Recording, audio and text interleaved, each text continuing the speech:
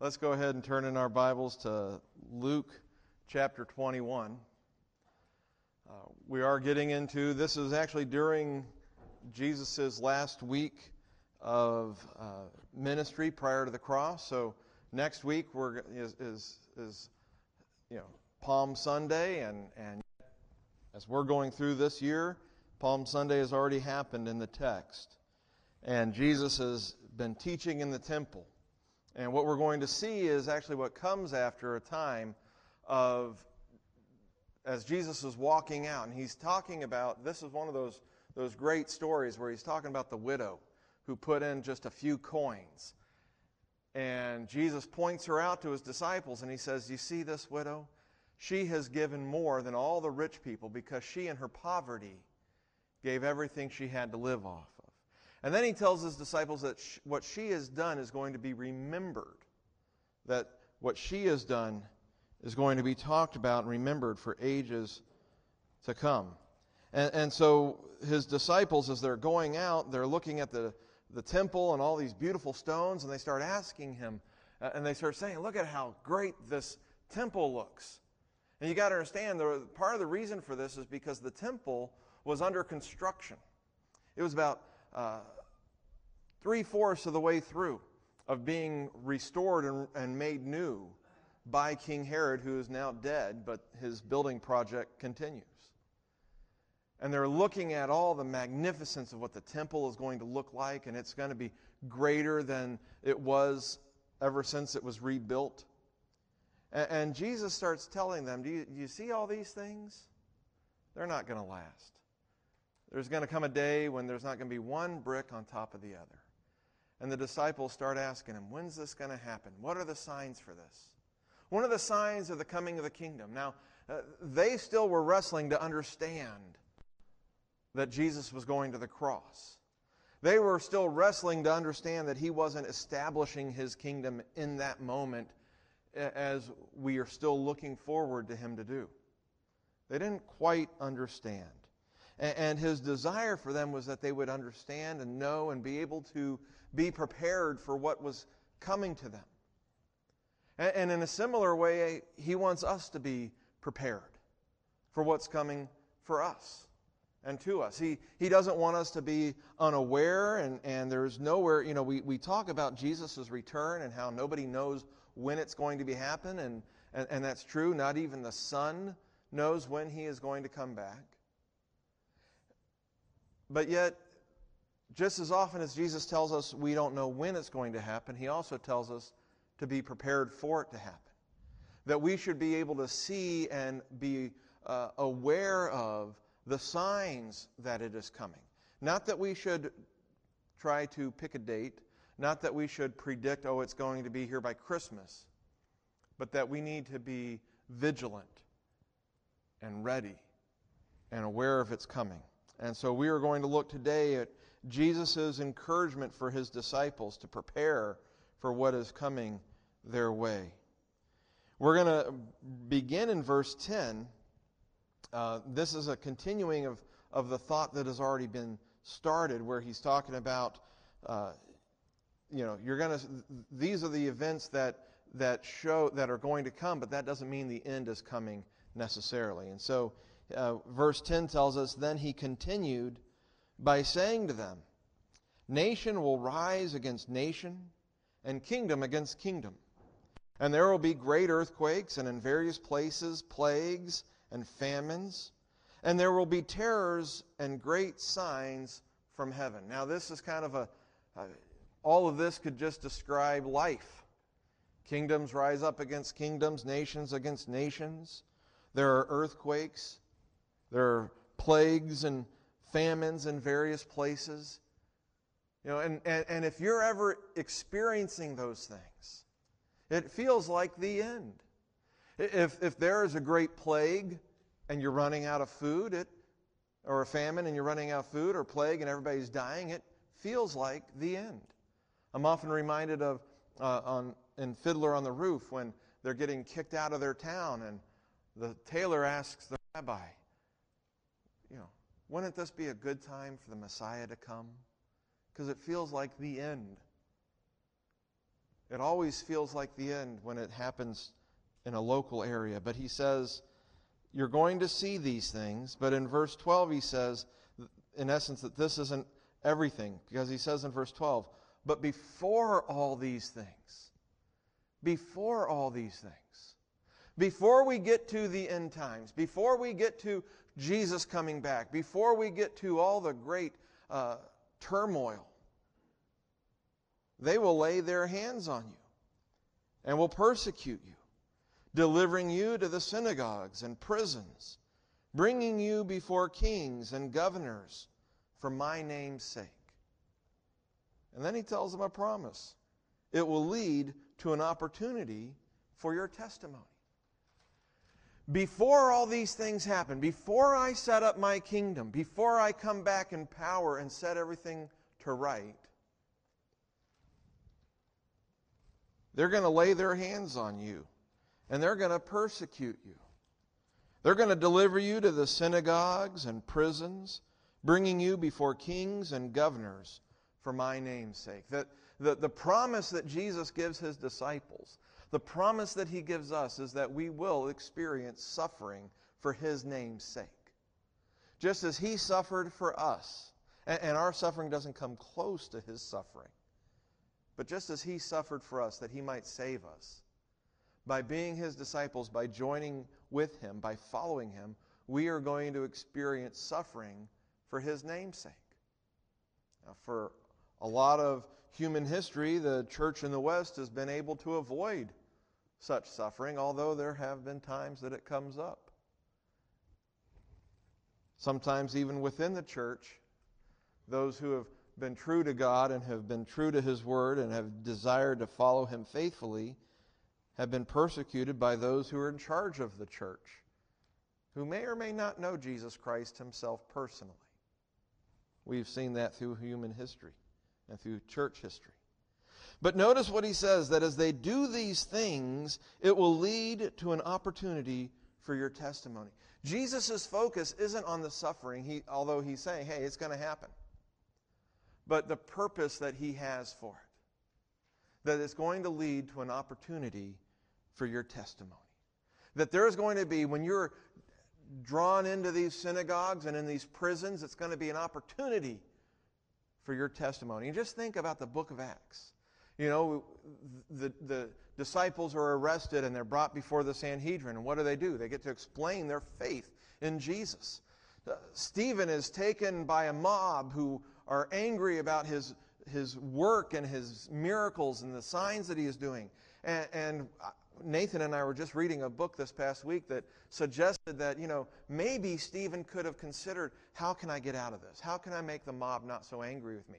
But instead, maybe Stephen was thinking to himself, this is my chance to share the gospel. This might be my last chance to share the gospel with this crowd. And so he pressed on, you could even say bullheadedly. And he angered them so much with the truth of the gospel that they took him out and they stoned him to death. And even while they were stoning him, he was able to testify about Jesus Christ. Think about Paul and Silas in prison in Philippi, singing praises to God. They were delivered into prison, and yet because of their time there, their testimony, the jailer and his entire family were saved. We don't necessarily experience being delivered to the synagogues and prisons, and we're not brought before kings and governors for Jesus' name's sake. But have you ever considered that even just the adversity you experience, the difficulties you experience when you are serving and following Jesus, maybe just ordinary, normal struggles of life, that any time you're faced with something that is going against you, it feels like, or people are against you, that those are actually opportunities to share your testimony. There are opportunities for your testimony. Do you ever consider adversity as an opportunity? I mean, Jesus is specifically talking about being dragged in front of courts and in front of kings and judges, but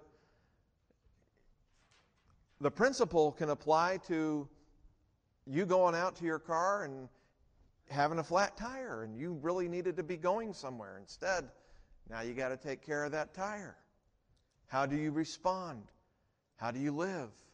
It's an opportunity, whether great or small, for your testimony. How do we respond to adversity? How do we respond when you maybe lose an opportunity for promotion because of your faith in Jesus Christ? It's happened. You're not willing to work on Sundays? We don't have need of you.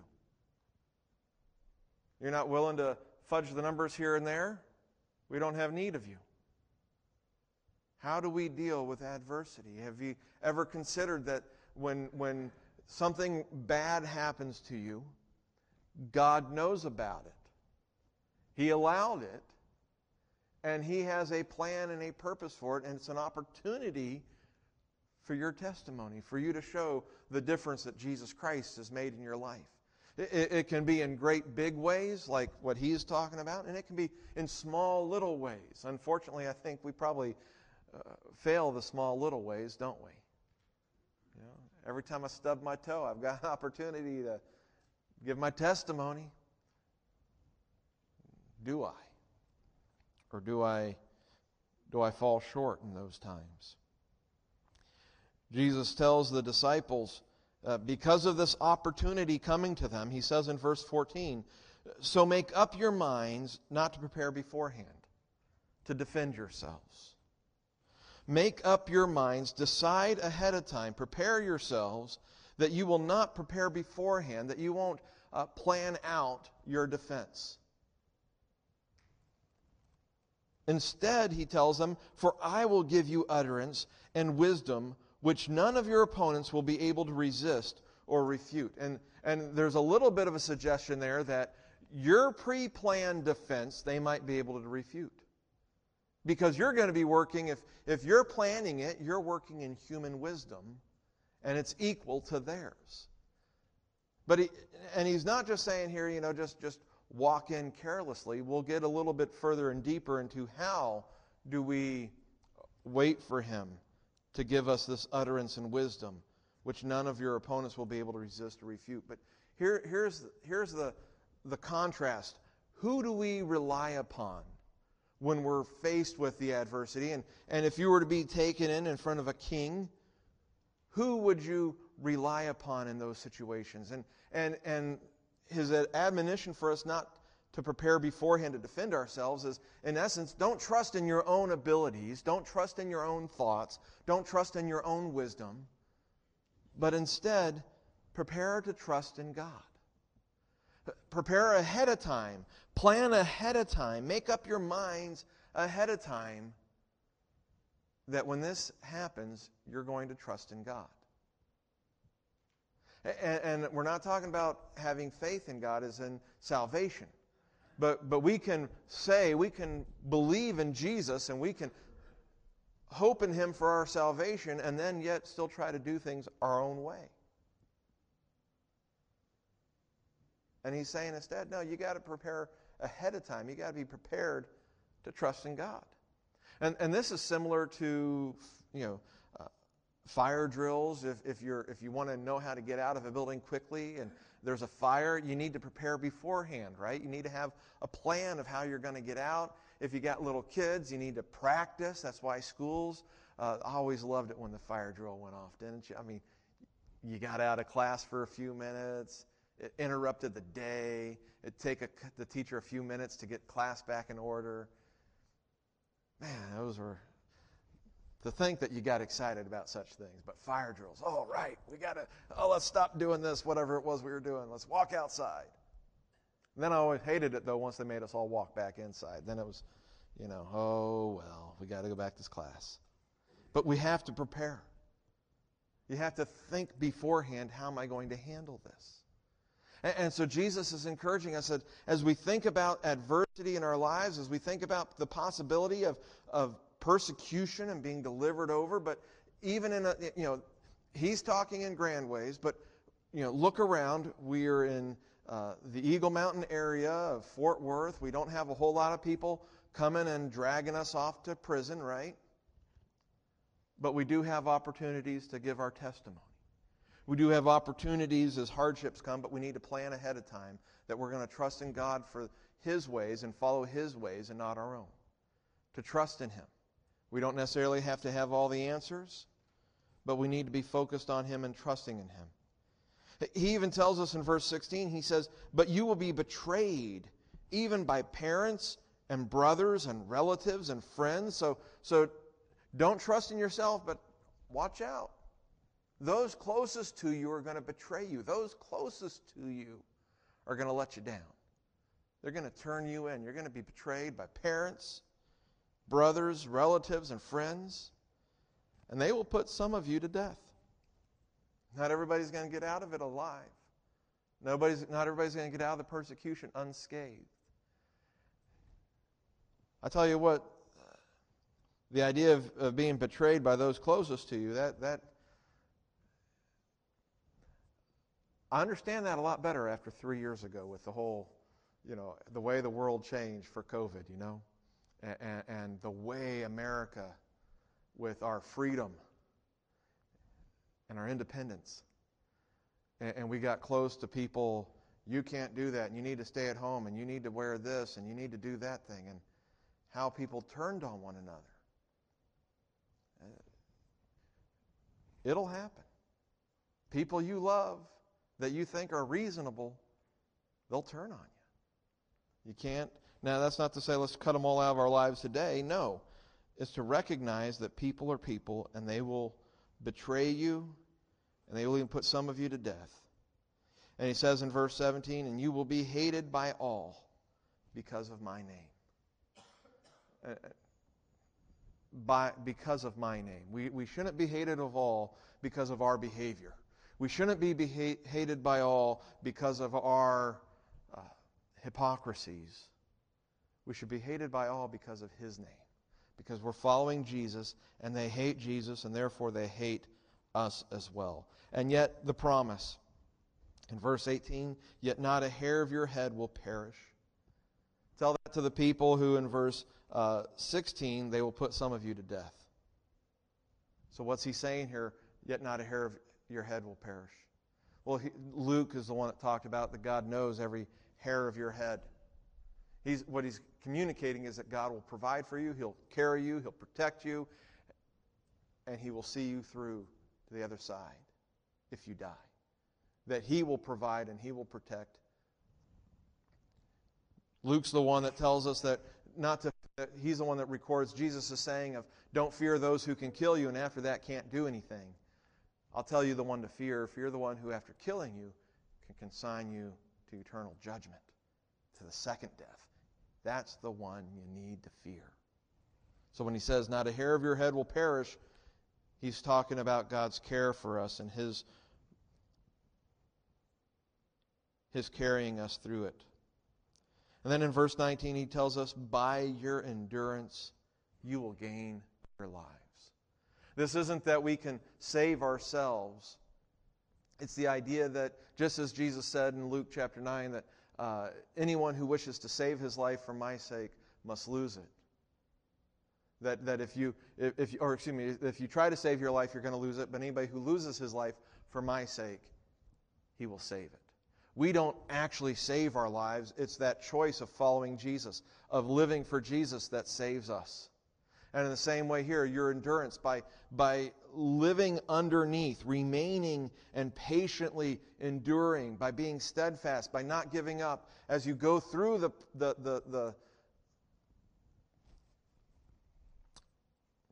as you go through the persecution, as you endure, as you hold on to Christ, you will gain your life.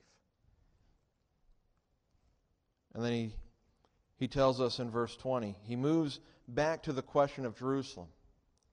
He says, "But when you see Jerusalem surrounded by armies, then recognize that her desolation is near." When you see Jerusalem surrounded by armies, realize her desolation is near. Her destruction is coming. "Then those who are in Judea must flee to the mountains, and those who are in the midst of the city must leave, and those who are in the country must not enter the city." If you're out working your fields, don't go home. Run away from the city. because these are days of vengeance, so that all things which are written will be fulfilled. Woe to those who are pregnant, and to those who are nursing babies in those days, for there will be great distress upon the land, and wrath to this people. In essence, those in open warfare, those that are hurt the most are the weakest and the most vulnerable. And children that are, especially if they're nursing, mothers who are trying to care for a nursing child on the run, fleeing destruction. And then if you're pregnant, well, you're not getting very fast very far, are you? Or you're not getting very far very fast. So it's going to be a bad time. And then he says in verse 24, and they will fall by the edge of the sword, and will be led captive into all the nations. And Jerusalem will be trampled underfoot by the Gentiles until the times of the Gentiles are fulfilled. Jesus, you got to remember, about AD 330 or AD 33, the disciples are looking at the temple, and they're looking at all the stones and all the just the magnificence of it. They're marveling at it. And Jesus is telling them, not a stone will remain on top of another. When will this happen? And he starts talking to them about the persecution they're going to face as a church. But then he goes back to Jerusalem. And just try to think, if you were a Jewish person, I mean, Jerusalem means more to them than any city in America means to us.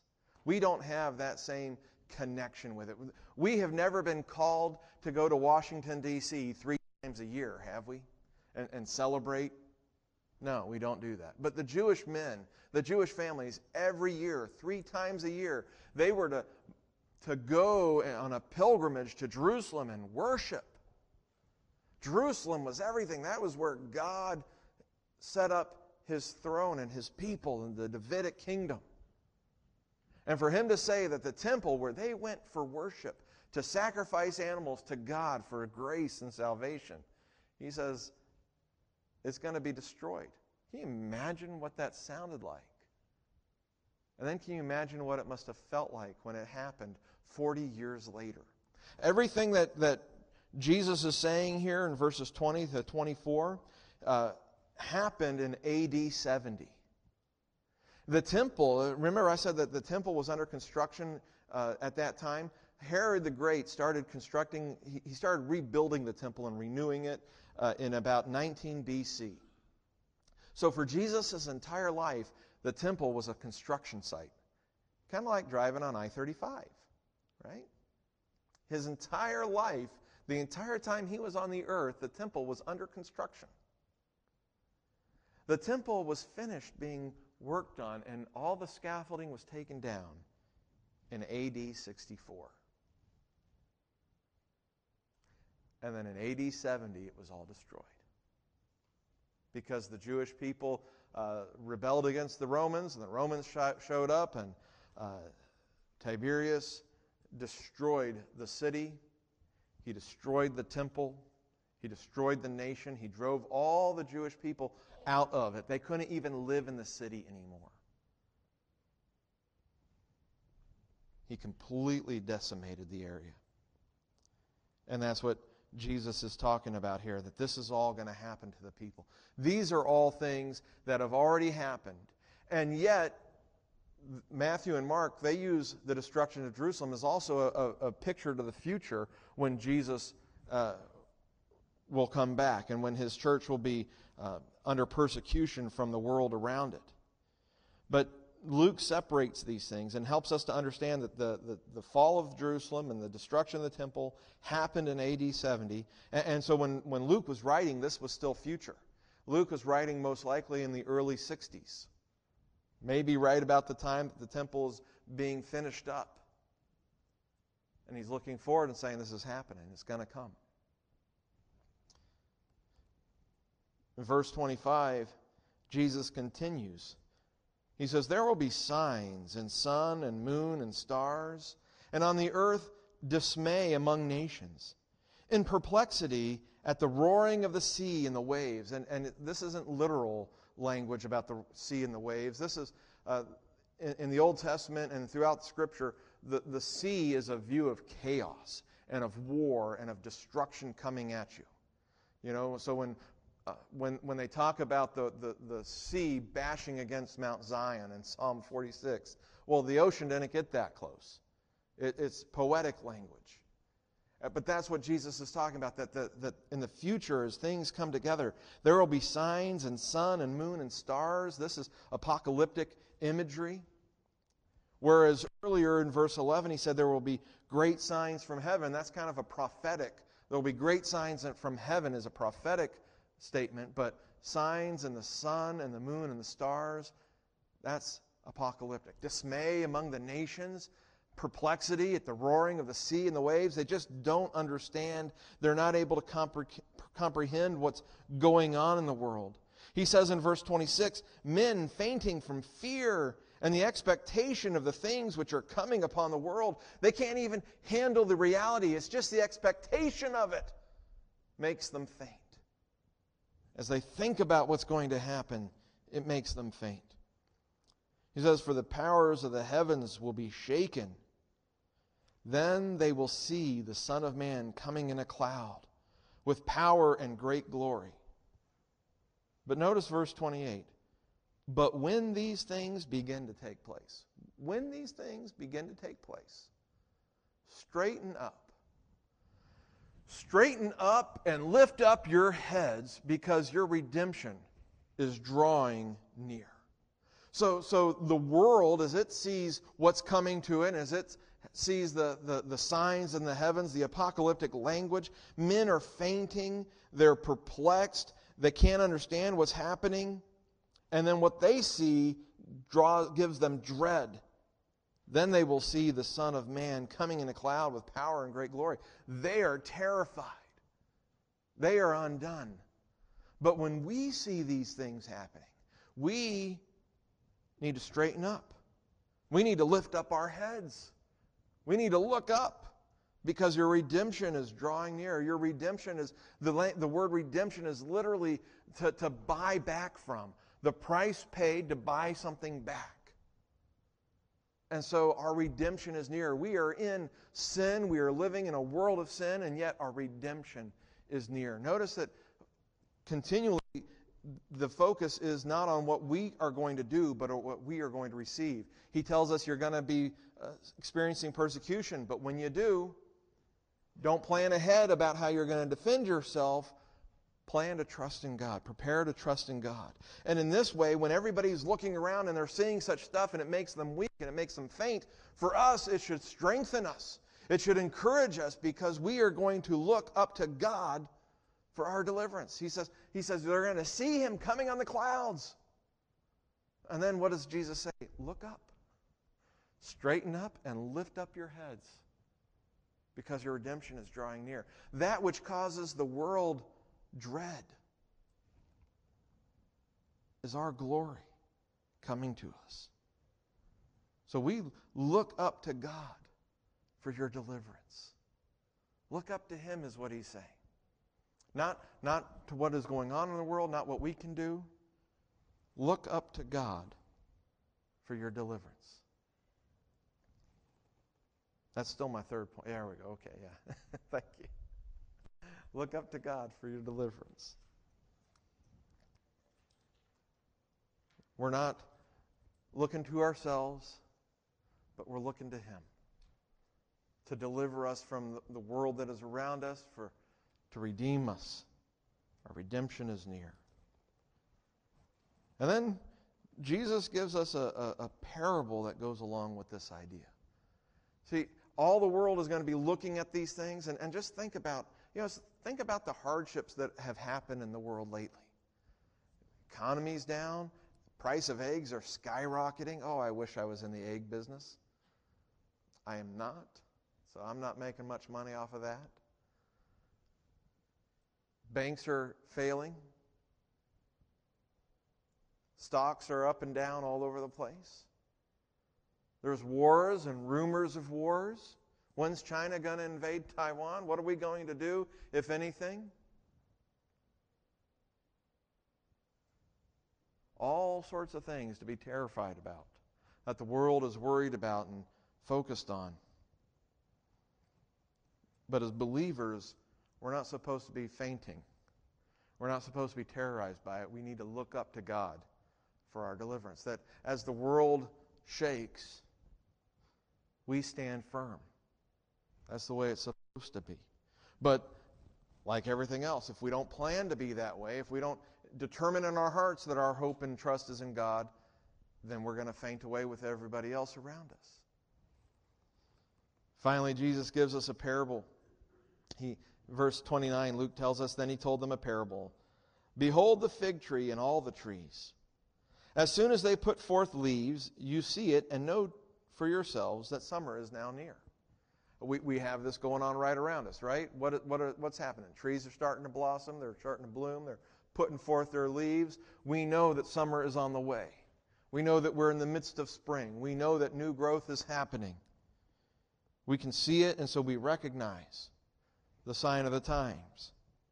He says in verse 31, so you also, when you see these things happening, recognize that the kingdom of God is near. When you see these great turmoils happening in the world, we shouldn't be like the rest of the world wondering what's going on. We should recognize, hey, God's moving. God is active. God is working. Just as anytime you have an adversity in your life and something's going wrong, there's the opportunity to share your testimony. There's the opportunity of your testimony. Well, when these things are happening, there's the opportunity that God's kingdom is coming near. It shouldn't cause us to wither. It should cause us to stand straight and to be excited about what God is doing. He tells them in verse 32, truly I say to you, this generation will not pass away until all things take place. Now, is he talking about the people that were alive at his time? Because they're all dead, and these things haven't taken place.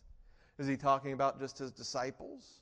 What's he getting at here? In Luke often talks, the dialogue of Jesus that Luke records, he often talks about this generation as being this wicked generation that refuses to accept me, that has rejected me. So when he says, truly I say to you, this generation will not pass away until all these things take place, he's like, the opposition against me and the wickedness of the world is going to continue until these things take place. He says, now, heaven and earth will pass away, but my words will not pass away. What I am telling you is true. That generation is not going to pass away. They're going to be around for all this, and my word is not going to pass away. Heaven and earth will pass away. Things that we think of as eternal, that has been here, it has just been here, and it will continue to be here. The earth is here. It says it's going to pass away, but my words are sturdier and stronger and more firm than the terra firma you stand on. So be on guard, he says in verse 34. Be on guard so that your hearts will not be weighted down with dissipation and drunkenness and the worries of life. Be on guard. In other words, keep watch. Be aware, pay attention. That as all this stuff is going on, your hearts won't be weighed down with dissipation, with drunkenness, and the worries of life. I find these to be interesting things because dissipation is the idea of that you delight yourself to the extent that you can. You can't delight yourself anymore. You fill yourself up with it all to the point where actually you experience emptiness. Drunkenness is obviously giving yourself over to drunkenness. Dissipation and drunkenness often go along together. But then the worries of life, well, let's face it, a lot of times, why does the drunkenness happen? The worries of life. Why does the dissipation happen? The worries of life. We say to, let's eat, drink, and be merry because tomorrow we might die. That's not the way of the child of God.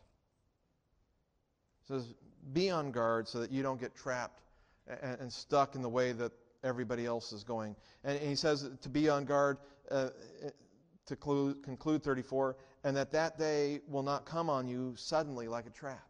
He says, don't get so wrapped up in the world as you're living it that you're focused on enjoying the good things, and you're worried about the worries of life, and it's all getting you down, and so that day will come on you suddenly like a trap.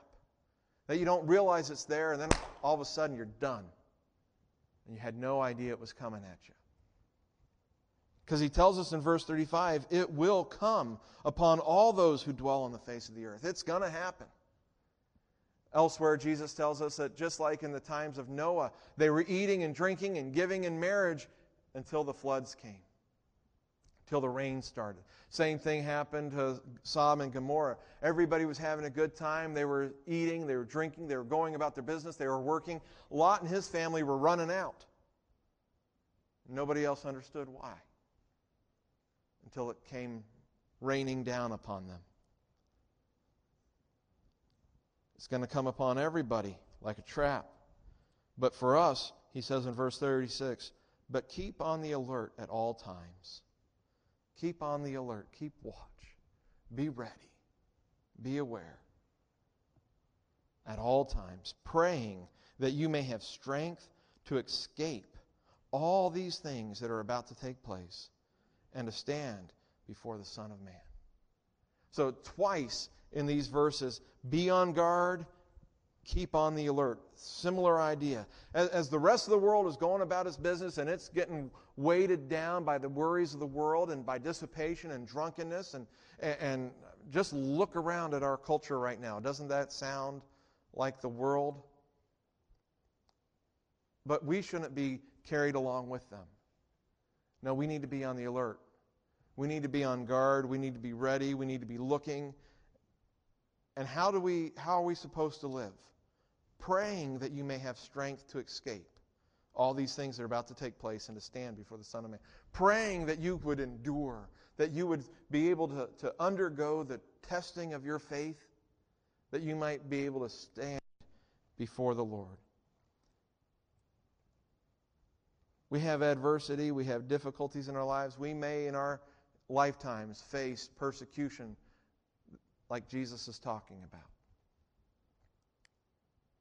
Look at our country today. It has not always been a great and perfect country, I know. But at least at one point we were trying to follow God as a nation. One nation under God was adopted in the 20th century. Our founding document said that we believe that these truths are self-evident. They are obvious that all people are endowed by their Creator. We believed in a Creator. That we were all endowed with it. That it was self-evident. Let me ask you, in the news, in the media, in the halls of Congress, in the White House, do we believe these things today? You may say, yes, I believe these things, but as a culture, as a country, do we believe these things? They are not communicated. They are not communicated. I don't even know if our schools are still saying the pledge. If they are here, I guarantee you they're not in a lot of other states. Because the Pledge of Allegiance to the flag of the United States is offensive. And we're so worried about what's offensive to the world. We're so worried about what's offensive to the most extreme forms of our country. But you know what's offensive, I think, to God? We kill our children. And those that are lucky enough to get out of the womb, now we have a full-scale desire to mutilate children. I don't know why. But that is our culture. Our culture says what is wicked is righteous, and what is righteous is wicked. That is what is on the news. That is what is on the internet. That is what is in the laws that are being written and the judges that are deciding. How long do you think we can go like this before God in His mercy says no more? Those that believe in Jesus Christ in the land of the free and the home of the brave may earlier than we ever anticipated experience the persecution that Jesus is talking about here. What will we do when we experience it? Are we going to see it as an opportunity for our testimony? Are we going to prepare to trust in God as these things happen? Or do we fight and try to win back what has already disappeared? Do we look to political parties? Do we look to politicians? Do we look to talking heads on the internet or on the news to be our deliverance? Or do we look to God for our deliverance? We need to be on guard. We need to be alert. Most of all, notice what he says. Praying that you may have strength. How do we have God giving us utterance of what to say? Well, prayer. How do we hold on when all around us is fainting? How do we stand straight and look to God for our deliverance? Prayer. Jesus is telling us that we need to stay prepared and close to God through prayer. Prayer is the key to holding on to Him, to keeping our focus right when all the world is going wrong. It is the strength that we have, is prayer. Keep on the alert at all times, praying that you may have strength. You're not going to have strength in yourself. You're not going to have wisdom in yourself.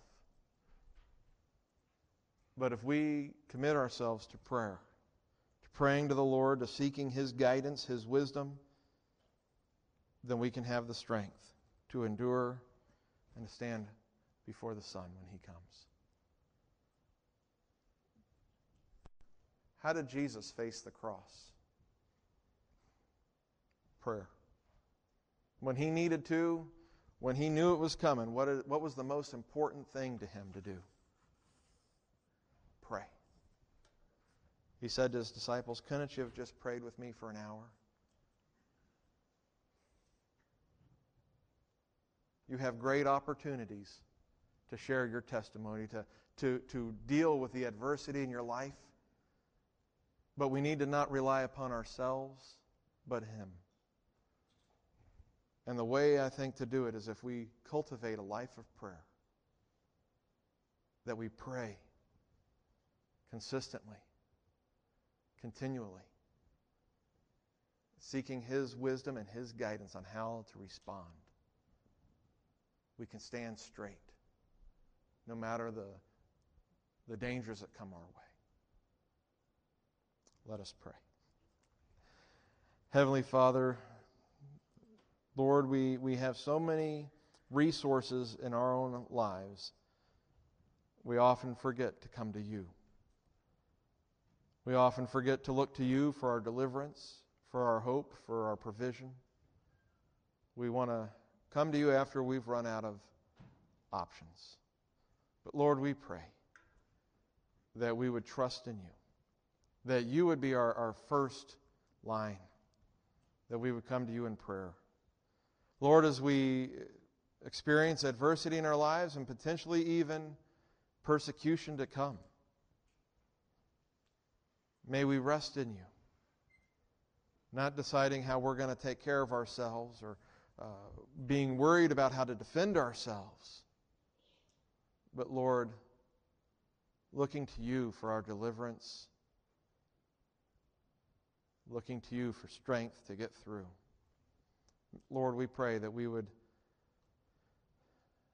stay close to You through prayer, that we would stay alert in our prayer, that we would not become complacent about the state of the world and what is going on. Father, help us to look to You and seek You out. We pray, Lord, for those times that we have opportunity to share our testimony, to share that our faith is in You and not ourselves or the things of this world. Lord, we pray that we would be strong in our testimony, that You would help us to reflect the faith we proclaim in our everyday experiences. We pray, Lord, if we have lived our lives in such a way that we don't convey our faith in You, that we are just as fearful as the people around us, we're just as worried about tomorrow as everyone around us, Lord, we pray that You would convict our hearts, that we would repent, and that we would place our faith in Jesus, not just for salvation, but that you will provide tomorrow, that you care for us today. Father, make this known in our hearts, we pray. In Jesus' name.